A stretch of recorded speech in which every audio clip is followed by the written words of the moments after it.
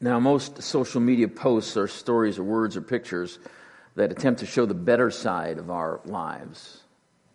We desire to have a perfect storybook life like a Facebook page, but we all know deep down inside that isn't quite a reality. Not quite reality.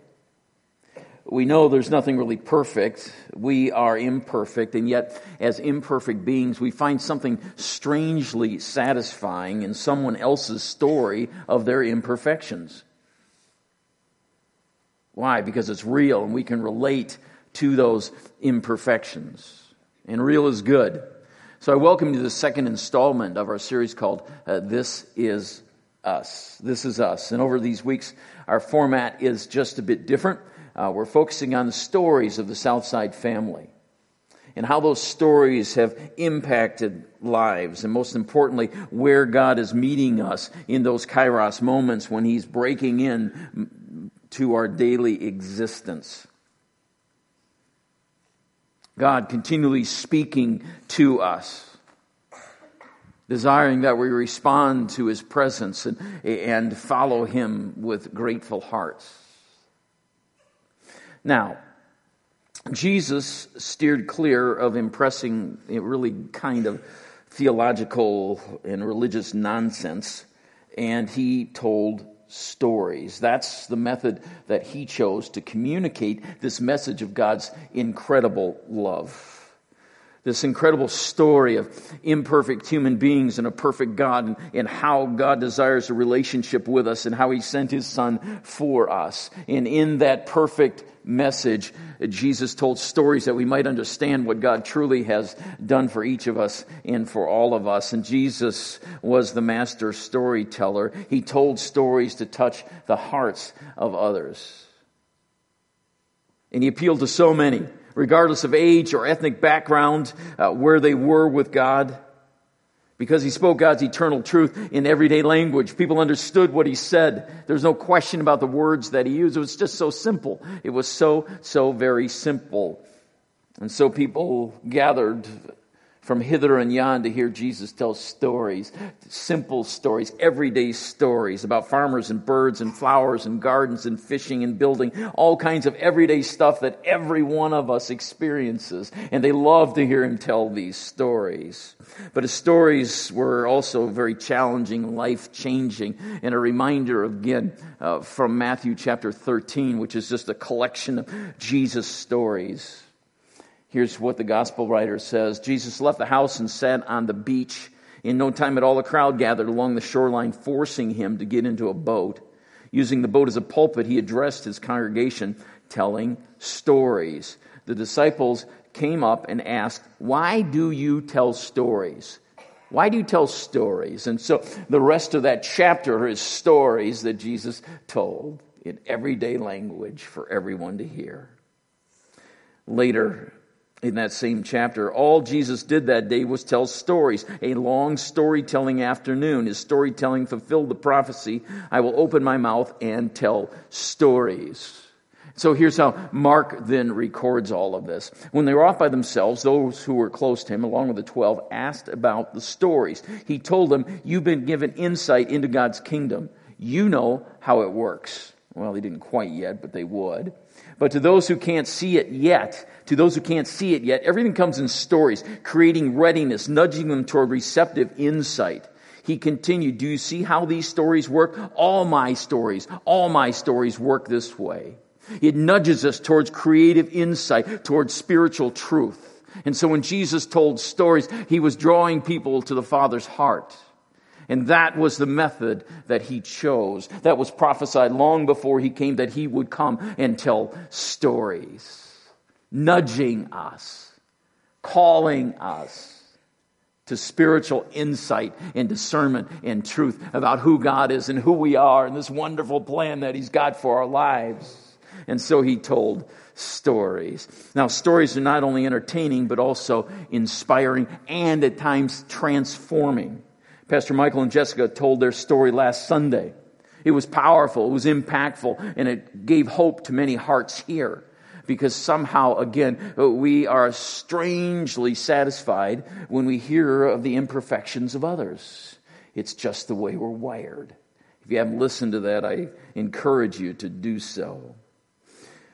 Everyone has a story, and this is Mother's Day, so we have a few stories for you. So I'd like Phaedra and Tamika and Carol to join me here. And guys, come on up, and we will talk together, okay? Now, these three happen to be members of the Southside family. They also happen to be moms, and I am glad that they are more than excited about sharing their story with us today. I believe that their stories are going to touch our hearts if we have ears to hear what God is saying through these stories. And so, ladies, are you ready? Yeah, with these three, I'm the one that's a bit nervous. Okay. Not without warrant. That's correct. That's correct. Good. This is Phaedra. This is Carol. And this is Tamika. Who's nervous? Me? Right here. Okay, good. It's doing fine till that song. Yeah, thanks a lot. Right? Not fair. Really not fair. It was good. So I have asked these three if they would describe for us where they are with motherhood, because they're all in different places, as you'll hear in a moment, and to give us then a motherhood challenge that you've been experiencing lately in your life and how God is working in and through that, and then to give us a story or an example of how God has been faithful to you as a mom. Is that fairly clear? Okay, good. So, this is going to be fun.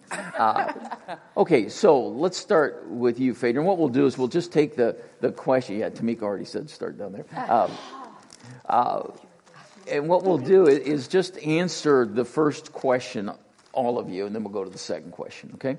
So where we want to start, gang, is describe for us, as your church family, the season of motherhood in your life. What's it like? Where you been? Just assume none of us know you and tell us where you are as a mom. All right. Well, I wrote this down because we don't need to leave this to chance. I'll tell you that right now. When thinking about seasons of motherhoods, I am in many seasons right now. I am the mother of teens. I am the mom to a blended family. That makes a total of 7 children. And I am the mom to the friends of said teens, which sometimes is just as heartbreaking as being the mom to your own teens. Mm-hmm. I'm a former single parent. I am the daughter of a mother who's in heaven. Again, thank you not for that song. And lastly, I will say that I am a reluctant mom. And that sounds pretty harsh. But I always grew up and I always thought, I am totally okay with being the cool auntie. Like, I love to travel. I love to do things. I love to go. So when I got married, I'm like, I'm okay with that. If we can't have kids someday, I'm totally okay with that. We're good. I'll be the cool auntie. Well, then one Sunday, I was sitting literally back in that row there, so be careful if you're in the back row. And I literally, okay, mind you, we were using birth control pills, and I sat there and thought to myself, I'm pregnant. I know I'm pregnant. My husband was up north deer hunting at the time, and there was no reason why I should know, but I'm like, yeah, I'm pregnant. I just feel like I am. I told my best friend, she's like, you're not pregnant. I'm like, no, I'm pretty confident I was. And yes, enter the world Timothy, my firstborn child. So again, I had Timothy. I was very blessed. He's an amazing kid. And then again, 15 months later, still on the pill. So yes, I will be doing a tour of college and high school campuses about why abstinence is best. Because yet again, on the pill, pregnant, at the 20-week ultrasound. Oh, did you know you were having twins? Let me think about that. No, I did not. But thank you. And then not quite 30 weeks later, I was seeing the doctor every day because the girls just weren't moving like they had expected them to be moving. And they'd zap them with this thing, and then they'd get them to move a little bit, and finally the doctor's like, we're going to we're going to give you a C-section. I think it's time just to take them. We don't know what's going on. Well, they were born with what's called twin-to-twin transfusion syndrome, i.e. one of the girls, I won't name names, I'll let you figure that out, was taking all the blood and oxygen from the other one. So I delivered here in Sheboygan. They let me hold the one who was in less critical condition, and then they shipped them both off to Milwaukee, where they spent a good month. The doctor down there said basically, had it gone even another day, probably both of them would not make it. So, being a reluctant mom, I know with every ounce of my being that these 3 kids here were meant to be my kids. And I love them. Oh, God, seriously. And I love them just so completely. And also then along with it, 4 non-biological kids who I love so much. So going from a reluctant mom to the mother of 7, and my job is to just love them always. Not always perfectly, because I make plenty of mistakes, as they will know, literally every day. But to love them well. And so that's my story. I'm really regretting letting you go first now. Okay, where I'm at, I would consider myself a professional juggler at this point in my life. I go to work. I work as a hairstylist in a very small shop, so I put on a lot of different hats while I'm there. I'm also in school, so I juggle all the responsibilities that come with that. I am also a single mom for right now, so juggling everything. I have 1 boy, and can't compare it to 3, and I can't imagine. And like I've told Tamika, I don't know how you're not locked in a closet by the end of the day. I couldn't. But when you're a single parent of 1 kid, you are that everything. There is no go play with your brother or any. I mean, you are the playmate, you are the disciplinarian, you are it. And there's no one to tap in and take your place if you're sick or tired, and you're so tired. But amazing all the same. Also, if that all wasn't enough, I won't be the single mom for long because I'm also engaged, so preparing and planning for a wedding and selling 2 houses and everything else that goes along top of that. So that, yeah, I just juggle. I feel like every day is a juggle. Sometimes somebody throws a ball in and I can make it work with everything, and then other times everything gets dropped on the floor. And you pick it back up the next morning and start all over. Very good. Thanks, Carol. Tamika? Hi, I am Tamika. I'm outgoing, but I'm nervous, very nervous. I have 5 beautiful kids. Quinn is my oldest. She is 9, and then there's Copeland, who is 6, Kendry, who is 4, Kinnick, who is 2, and then Keely is 9 months old. We have only been married for 10 years, so we started our family right away. That was not our plan, but clearly we have learned that God's plans come way before our own. That's right. We got married super young. I was 20, Kyle was 21. And, well, like I said, we were still in college. I was working at the college, and he was finishing up his last semester, and I was working and just not feeling well. And the lady that I was working with, she's like, "Have you taken a pregnancy test?" And I was like, "No, are you kidding me? I'm not pregnant. We have not been married long enough. Like, this was not our plan." I was afraid to go home and take a pregnancy test because we were so, Kyle was still in college. We were going to do this and this and this. And so sure enough, I was pregnant. And so once we moved from northwest Iowa to southeast Iowa, we knew Quinn was coming, and, well, it just kind of went from there. None of them we planned for except for Copeland. The rest have just kind of showed up and shocked us. And I cried with all of them except for Keely, because all I had left was laughter at that point. I was like, okay, God, if this is what you're going to do, I can't cry anymore. Like, my kids are a blessing, and I love them. There are 5 of them, so it's crazy. Anytime you come to my house, it will be a disaster. But I've said that I've chosen to play with my kids instead of clean my house. That's my excuse. Yeah, I also do in-home daycare during the day.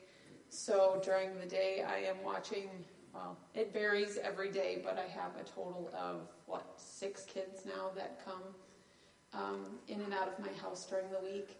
And then my husband started his own business in 2014. He started Bullpen Baseball.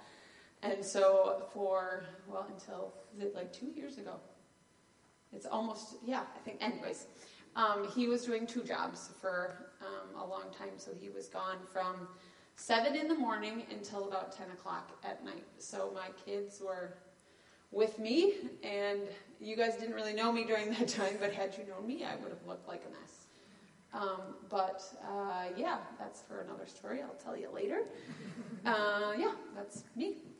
Excellent. Good. No, Carol. No. Oh, no. So, Carol, how about a motherhood challenge that's kind of fresh in your mind? Something that you've seen God working out, but a challenge in motherhood. I don't... Yeah, that picture. Yeah. Okay. Guilt. Tremendous and overwhelming guilt. See, now I'm the first one to cry. I'll be right behind you. Okay, thank you. I don't know that it's just one specific story, but that's the thing that God has just really worked with me on and tried to deal with.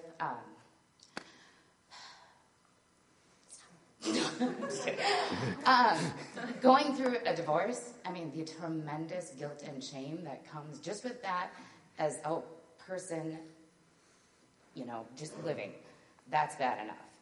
Now I have that little guy that I'm in charge of.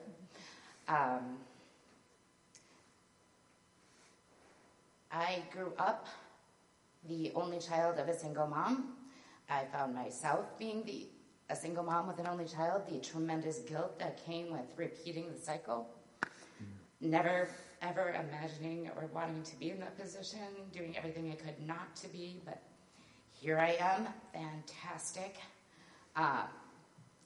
Guilt about just discipline. Do I do enough? Do I do too much? All right, popcorn for dinner. Mom is way too tired. Sorry, dude. That's how it is. Not spending enough time with him. Guilt over and over. The social media. Seeing all the moms with, the picture perfect, everything. They bring the perfect looking snack, and I'm like, okay, whatever.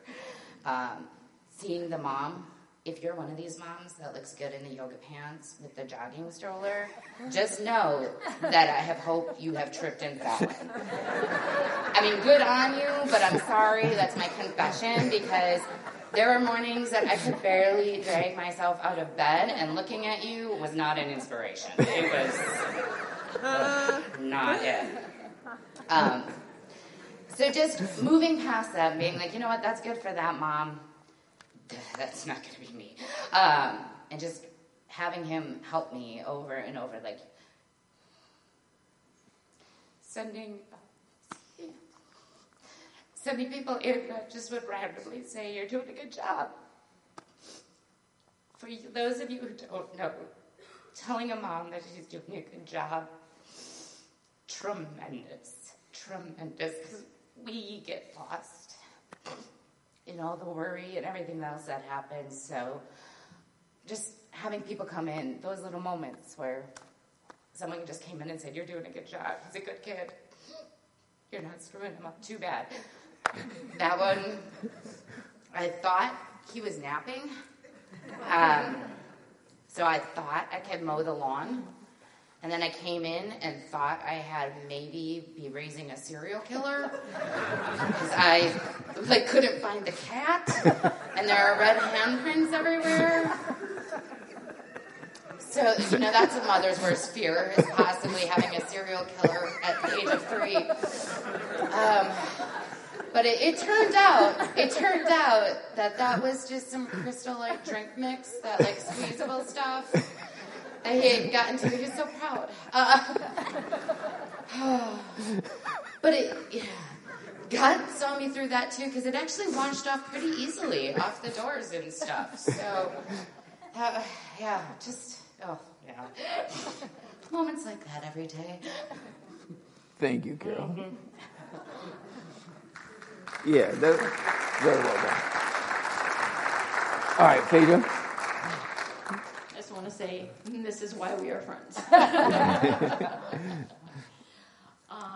Challenge, again, wrote this out, because I'm kind of jealous of you ladies just being able to be like, oh, la, la, la. And I feel he wouldn't even want to hear my possibly come out of my mouth if I just... I do. No, you don't. I know you do, but you really don't. I think often that challenge is a hard word, because I feel challenges often lead to blessings. And I know there's some of you out there right now that are like, oh my God, just shut up. You do not know what you're talking about. And they're blessings that we can't fathom. So I'm going to call this my blessing in waiting. Me personally, I've come from a long line of educators, mom, grandma. I have my degree in education. And I never thought I'd find myself sitting in a school parking lot, bawling as an adult. School was supposed to be 4 years long. There were games, there were homecomings, there were proms, there were school activities, there was everything. But sometimes we get thrown a curveball. And sometimes a mistake made when one of the teens in your family was relatively a small mistake would lead to a series of events that made no sense and consequences that I feel were not in line with the mistake. And of course, that sounds like a mom. Of course, it wasn't that bad, but yeah, anyway. And that caused us as a family to go head-to-head with not only the principal, with the superintendent, with the school board, with the state superintendent, all the whole time believing that we were right in our concern. And I still believe that. 100%. To fight for one of our 7 kids' education. Most people don't ever think you're going to have to fight for your kid to be able to go to school, for your kid to be able to get an education, and we did. And I knew the answer was going to be how it was going to work out. It's going to work out perfectly. Yay, we win. I'll show you for being a bully and blah, blah, blah. And God's like, no, you don't know. I know. And so we lost. We lost 4 different battles. And I felt lost. I didn't know what to do. Still kind of feel that sometimes. I felt defeated. I felt sad. I felt lost. And I felt ready to stop fighting because it didn't make sense. None of it made sense. My kids are amazing. They're completely amazing. And they do things that teens do. And there's no reason why it led to this. But it did. And so it's hard. It's very hard. Seeing all the normal things that happen for most high school kids and seeing one of my kids not be able to experience that, it's constantly defeating. And but God keeps reminding me that his plan, he says, my plan is so much different and so much better than your dreams. So whatever I think of as, this is how it's supposed to be, it's this step and this step and this step and this step, God's like, okay, that's your plan, that's cute, but I have something different. And I know that God, through all this, is leading us to what's best, but it's still very hard. And my whole view of everything has just been turned upside down. But the important thing is that my kids need to know that I will always fight for them. I will continue to fight for them. I will not stop fighting for them. So I continue to fight mostly on my knees. I continue to, sometimes it's day by day, just do what I think needs to be done. And continue to be confused. I don't know what the next step always is. Right now is a very big state of I don't know what's next. All the things I thought were next are not turning out to be what's next in God's eyes. But I also find that through this hard time that God sprinkles blessings in. Sometimes they're really hard to find, and sometimes they're really hard to see, but they're there. I promise you, if you're going through something, I promise you there are blessings there, because God loves you too much to leave you there without showing you blessings. So a few of those blessings are this picture here. This is myself, my husband, his ex-wife, her new husband, and all of our kids. This is success right here. The lady, my husband's ex-wife, during this time has poured herself into the situation and into me, and loving on me, using her resources as her job. She has a lot of resources and a lot of knowledge to help us fight this, and to be there with this, and to love on the kids like they were her own, as I feel like the kids are my own. So this, is an unlikely blessing. Most people don't ever think that a divorce can turn out like this, but it can, and this is co-parenting goals. Another is that I've had a tribe of friends who just come around and encouraged me constantly and made me laugh and cried with me and gave me wisdom, and that God just used in an amazing way. And my husband, who's just been there this whole time as my rock, and just to love on all the kids like they were his own, and that's priceless. And then I'll just close with this portion. That sounded so professional. I will now close. But my sister-in-law, who is an amazing lady, reminded me during this time, she's like, always keep a picture, and I think this is great advice for any mom, of your kids when they were young, be it in your mind, be it on your dresser, in your wallet, on your phone, and remember of them when they were little, when they were so innocent, and just their lovely heart and pure heart. And remember always that kid is still in there, even when they're driving you nuts and you don't understand what they're doing and they're making some really bad decisions. That kid is in there, and you need to love them like you loved that little kid. And you need to show them that you love them without any conditions. Thank you. Good.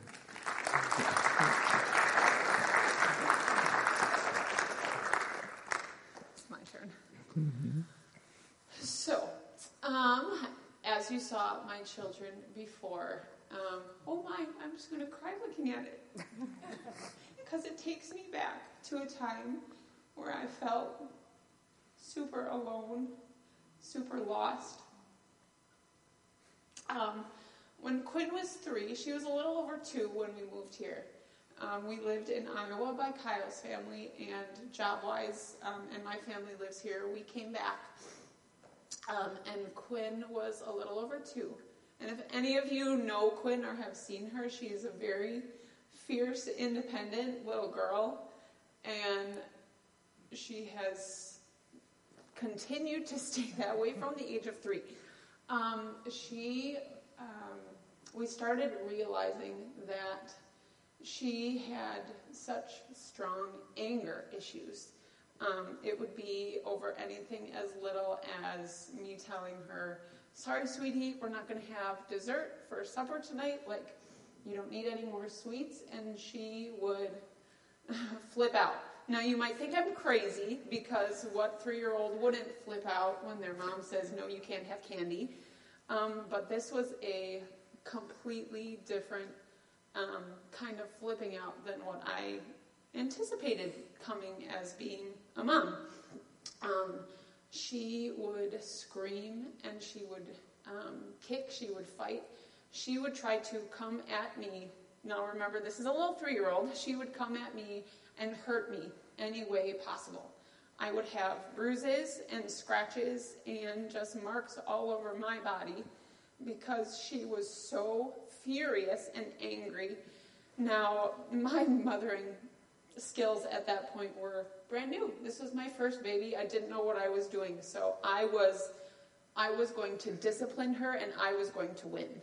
She was 3 years old. I was the mom. I was in charge. So anytime she would sass back at me, I would spank her mouth. Anytime she would deliberately disobey me, I would spank her bottom. And there were times where I would spank her so much that her butt was bruised and she didn't care. And as a mom, you look at your child who has this bruised butt, you feel extremely guilty.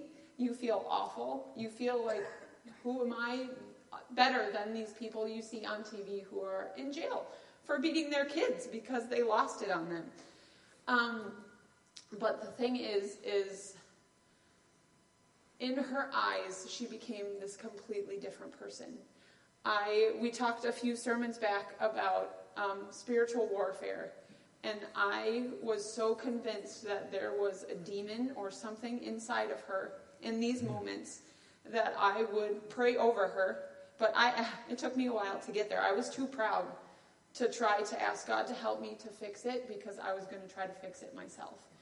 I was going to spank it out of her or do whatever I needed to until I realized this is so much bigger than me. This is bigger than me winning this small little battle over candy. The picture you can see of the three of them sitting on the bed was when Kyle had started bullpen, and I was home with them from 7 in the morning until 10 o'clock at night with no relief, really. I remember putting Copeland and Kendry in the living room and literally holding her in her bedroom because I was terrified that she was going to hurt them. And I didn't know what to do. We had tried changing her diet. We had taken away, someone had suggested dairy and sugar, so I took it all away, and it worked for like a week or two, but then it was back, if not worse. And then I was talking to my mom about it, and my mom was talking to all of her lady friends at church, praying for me, praying for Quinn, trying to figure out what I should do. And someone had suggested taking dyes away because food coloring, which some may say is not the case, but I will swear by it, food coloring can affect your brain stimulation. And any time that she would have food coloring, she would lose it. Like to the point where she was a kid, when I'm not around, constantly watching over her, someone would give her candy because they didn't know better, and she would flip out and lose it again over something as little as, it's time for bed. I don't want to go to bed. She would start freaking out, screaming, kicking, anything. When I was pregnant with actually Keely, just this past time, she got so mad at me that she would punch me in my stomach as hard as she could because she knew that it would hurt me because I wanted to protect my baby. And so she just finds my most vulnerable spots, and after these episodes would happen, she would be completely remorseful. She would feel awful, but I would have to let my pride fall and let her win and just say anything to me or do anything to me within the in the category of not hurting me. Like, she would come at me and like wave her fists at me, and I would just let her do it. Like, there was no trying to stop it, because as soon as I would try to put my hands on her, she would do it to me 10 times worse. And so I learned, and I was not clearly a fast process. We are still dealing with it to this day. But God has continued to show me that I have to let my pride go in order to help her. And I kept wanting to pray over her and to fix her, when at the same time it was me that needed fixing. I wasn't allowed to win anymore, and that was huge for me. I'm super competitive, and I was the mom. Why was I not supposed to win? But I let that go, and once now she gets punished after the situation is over. She doesn't just get to win and then walk away like, I just, beat my parents, whatever. There is punishments that have come with, but it is a daily struggle, and still is a daily struggle. I have been surrounded by wonderful women in this church and home group that has had my back home group plug. Get involved. It is wonderful. We have been in the home group since we've been a part of this church. And when we moved back, I did not feel like this was my home again until we found our church and got involved here. We are constantly praying for Quinn. I feel like my girls are my super challenging places because Kendry is starting to show a lot of the same tendencies as Quinn, and she is 4. So please pray for me because I don't know. I can't do it by myself. And I am home with my kids at night by myself while my husband is working, and that's when it's the toughest. So at church, I maybe look put together and like I've got it all figured out, but I don't. I am a mess underneath, and it is by God's grace that we get here every Sunday, and my kids aren't kicking or hurting or punching someone. Yes, I lock myself in my bedroom sometimes so that I have 5 minutes to myself, but I love my kids, and I love Quinn, even though it's hard to love her a lot of times after she's treated me like that, and then she'll come back to me and say, Mom, can you just come and snuggle with me? My first instincts are you kidding me? Like, you just did this, and this to me, and now you want to sit by me and you want me to love you? Like, that's the last thing I want to do. But I do. I sit there, and I will crawl in her bed with her sometimes and just lay there. I'm still writhing inside and so angry, but I know that God's love is more powerful than the love that I can show her. So I just try to cover her with that. And if you see her, please don't let this affect your relationship you can have with her. She's a wonderful girl. She really is. She just, for some reason, this is the way that God has built her. And so she is just going to be fierce and independent in a good way when she grows up.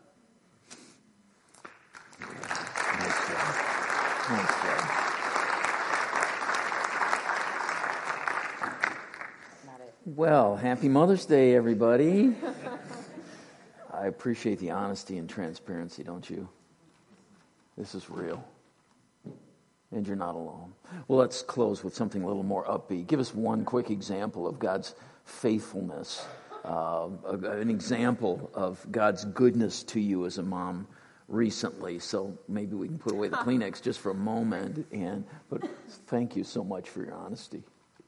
Very powerful. Who'd like to go first as we close? I don't have like a one. Okay, I'll tell you. It's okay. It's a little sad, but it's funny in the end. So, never met my dad. Single mom took that kind of thing, right? So I never fully understood that whole God's love, God the Father kind of thing. Never really got that until I had Jack. And then all of a sudden you understand. And I don't know if it's maybe like the whole idea of sending your only son. He's my only son. Like, I love a lot of people, but I don't love any of you enough to sacrifice Jack for you. You know, so like just the full grasping of that. And I remember holding him at night. He was a baby, and it was one of those late nights, sitting in the recliner, and just being filled with this love and looking at him like, oh my gosh, I love you so much, and talking to him, I love you so much, and he's sleeping, and he's so cute, and I love you so much. And he just farted. Kind of what you get as a mom. But there you go.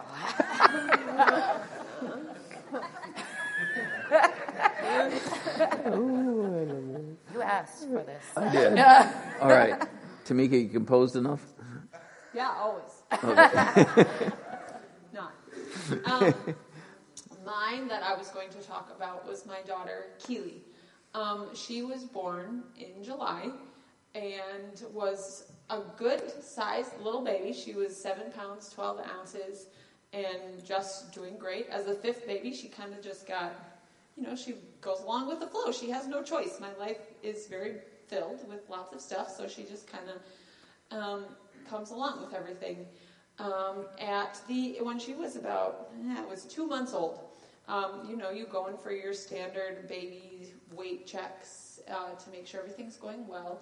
Well, we went in at 2 months, and she had not gained more than just a couple ounces. And she was little. I mean, she was 2 months old and still almost the same as her birth weight. And this was when the doctor started freaking out. In my mind, I'm like, okay, she's eating. I'm nursing her. She's doing well, I thought. But then the doctor started, showing some signs of concern. So I had to start keeping track of how often I was feeding her and what I was doing. And we went in 2 weeks later, and then she was like, okay, we need to start supplementing her, doing something, because she gained an ounce in 2 weeks. And most babies at that age are gaining ounces and ounces. They're supposed to gain, a pound a month or a pound a week or something like that. Way more than what she was gaining. So it was actually my sister who suggested to me, she's like, I know that some babies, when they have issues growing, can be tongue-tied or lip-tied. So I looked and I checked it out myself, and it just so happened that she was both. She was tongue-tied and she was lip-tied.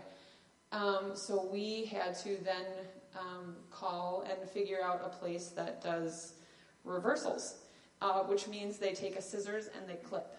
They don't numb it or really do anything. Mm-hmm. They just lay your baby down and they hold it open and they clip it. Now, all you moms are like, It was awful. Kyle left the room because it was too much for him, but me being my mommy heart, I couldn't leave my baby in there. She's like, it's totally fine. You're not a bad mom if you leave her. And I was like, nope, I'll stay. I don't want to watch. So they did the reversal, and she was done crying within a couple seconds. But the next 4 weeks, I had to do these exercises on her 7 times a day, which meant literally just kind of shoving my finger in her mouth and rubbing on the sores to keep the skin from growing back. She hated them, she cried, she screamed. But then for the next 4 weeks after that, I had to nurse her every 4 hours, and then I had to pump afterwards to make sure I was feeding her enough. So I got maybe 2 hours of sleep at a time in the middle of the night. Now, for any of you that have had multiple children, getting that little of sleep in the middle of the night is very difficult, because you don't get to just sleep all day when your baby's sleeping. But my wonderful husband took the day shift for me for the kids when I felt like I was a walking zombie, and just kind of sitting on the couch and nursing and feeding my baby was all I did. But fast forward to now, she's still tiny. She's in the 1% for her weight. She is 10 months old today, and is not even 14 pounds yet. She is growing and doing well. She is starting she has been doing baby food and regular people food. We're trying to give her more fatty foods because she isn't gaining a ton yet. So we have to go back next week. So prayers for this. We have to go back next week and see how much she weighs. And if she hasn't gained enough, we have to go see, and I always butcher this, a gastroenterologist. So to pretty much make sure that the nutrients that she's getting are being used in her body correctly. So we've come from a long ways of no sleep at nights to where we are now. If any of you know her, she's a wonderful baby. She hardly cries. She falls asleep on you if she's tired. She's super low maintenance, but we just have to put a lot of time and effort into making sure she gets the food that she needs, and we don't just forget about her because she is the 5th and she is so easy.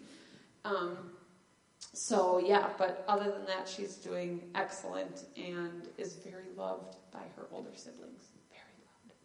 Amen. Good. Vader? Okay, so I guess my blessing kind of starts on a bummer note. But when I was previously married and had our children, I had, obviously, as I talked about before, I was the reluctant mom, and I dealt with some postpartum issues as well. And on top of that, I was always told how to parent.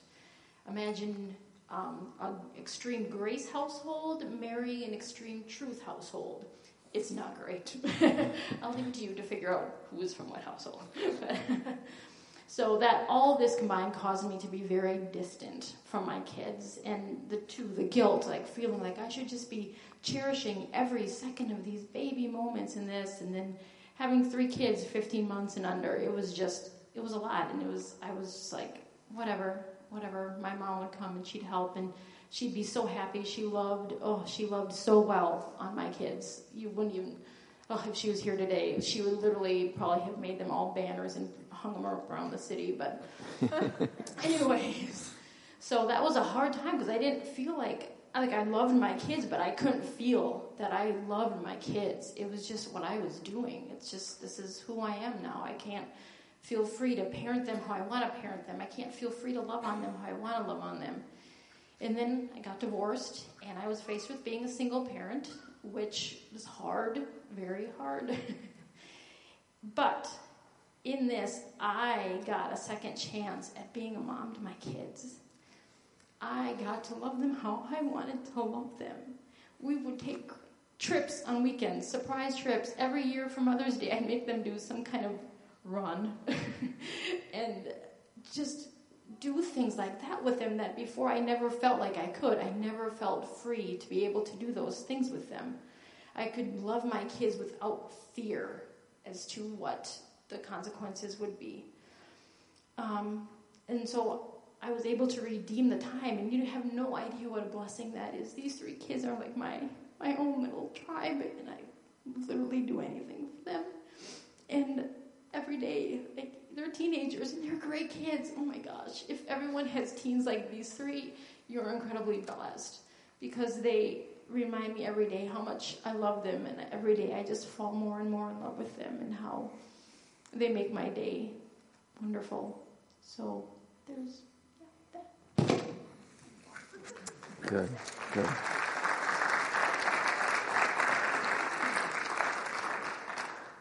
You guys did a great job. Thank you. They don't give you their stories to entertain you. They didn't come up here to necessarily even inspire you.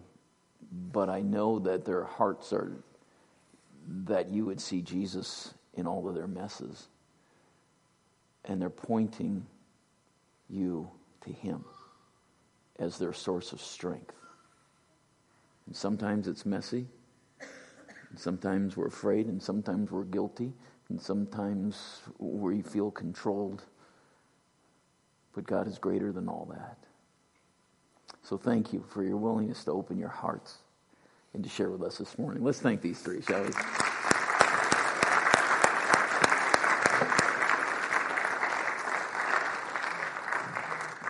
And now, as the worship team comes, let's stand together, shall we? As we close our service. Just a reminder that as we are about to proclaim God's goodness, I trust that every one of us can say, Lord, you give life. You are love. You bring light to the darkness. You give hope. You give hope to every heart that is broken. Great are you, Lord. In this Mother's Day, we celebrate God's greatness. And I trust that you will receive the hope that He desires to give to us. Hope in Jesus as the source of our answers.